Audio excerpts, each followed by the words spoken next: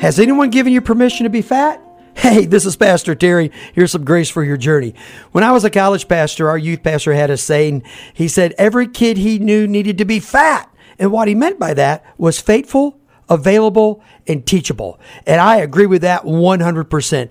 The person who is faithful to the Lord, available to hear from him, and teachable by those the Lord's placed around him, they're going to do unbelievable things with their life. Here's what Proverbs 29 says. He who is often reproved, corrected, yet stiffens his neck and doesn't change, that person will be suddenly broken beyond healing. Be fat. Let the Lord mold you and shape you. And you know what's going to happen? You're going to find unbelievable grace for your journey. God bless you.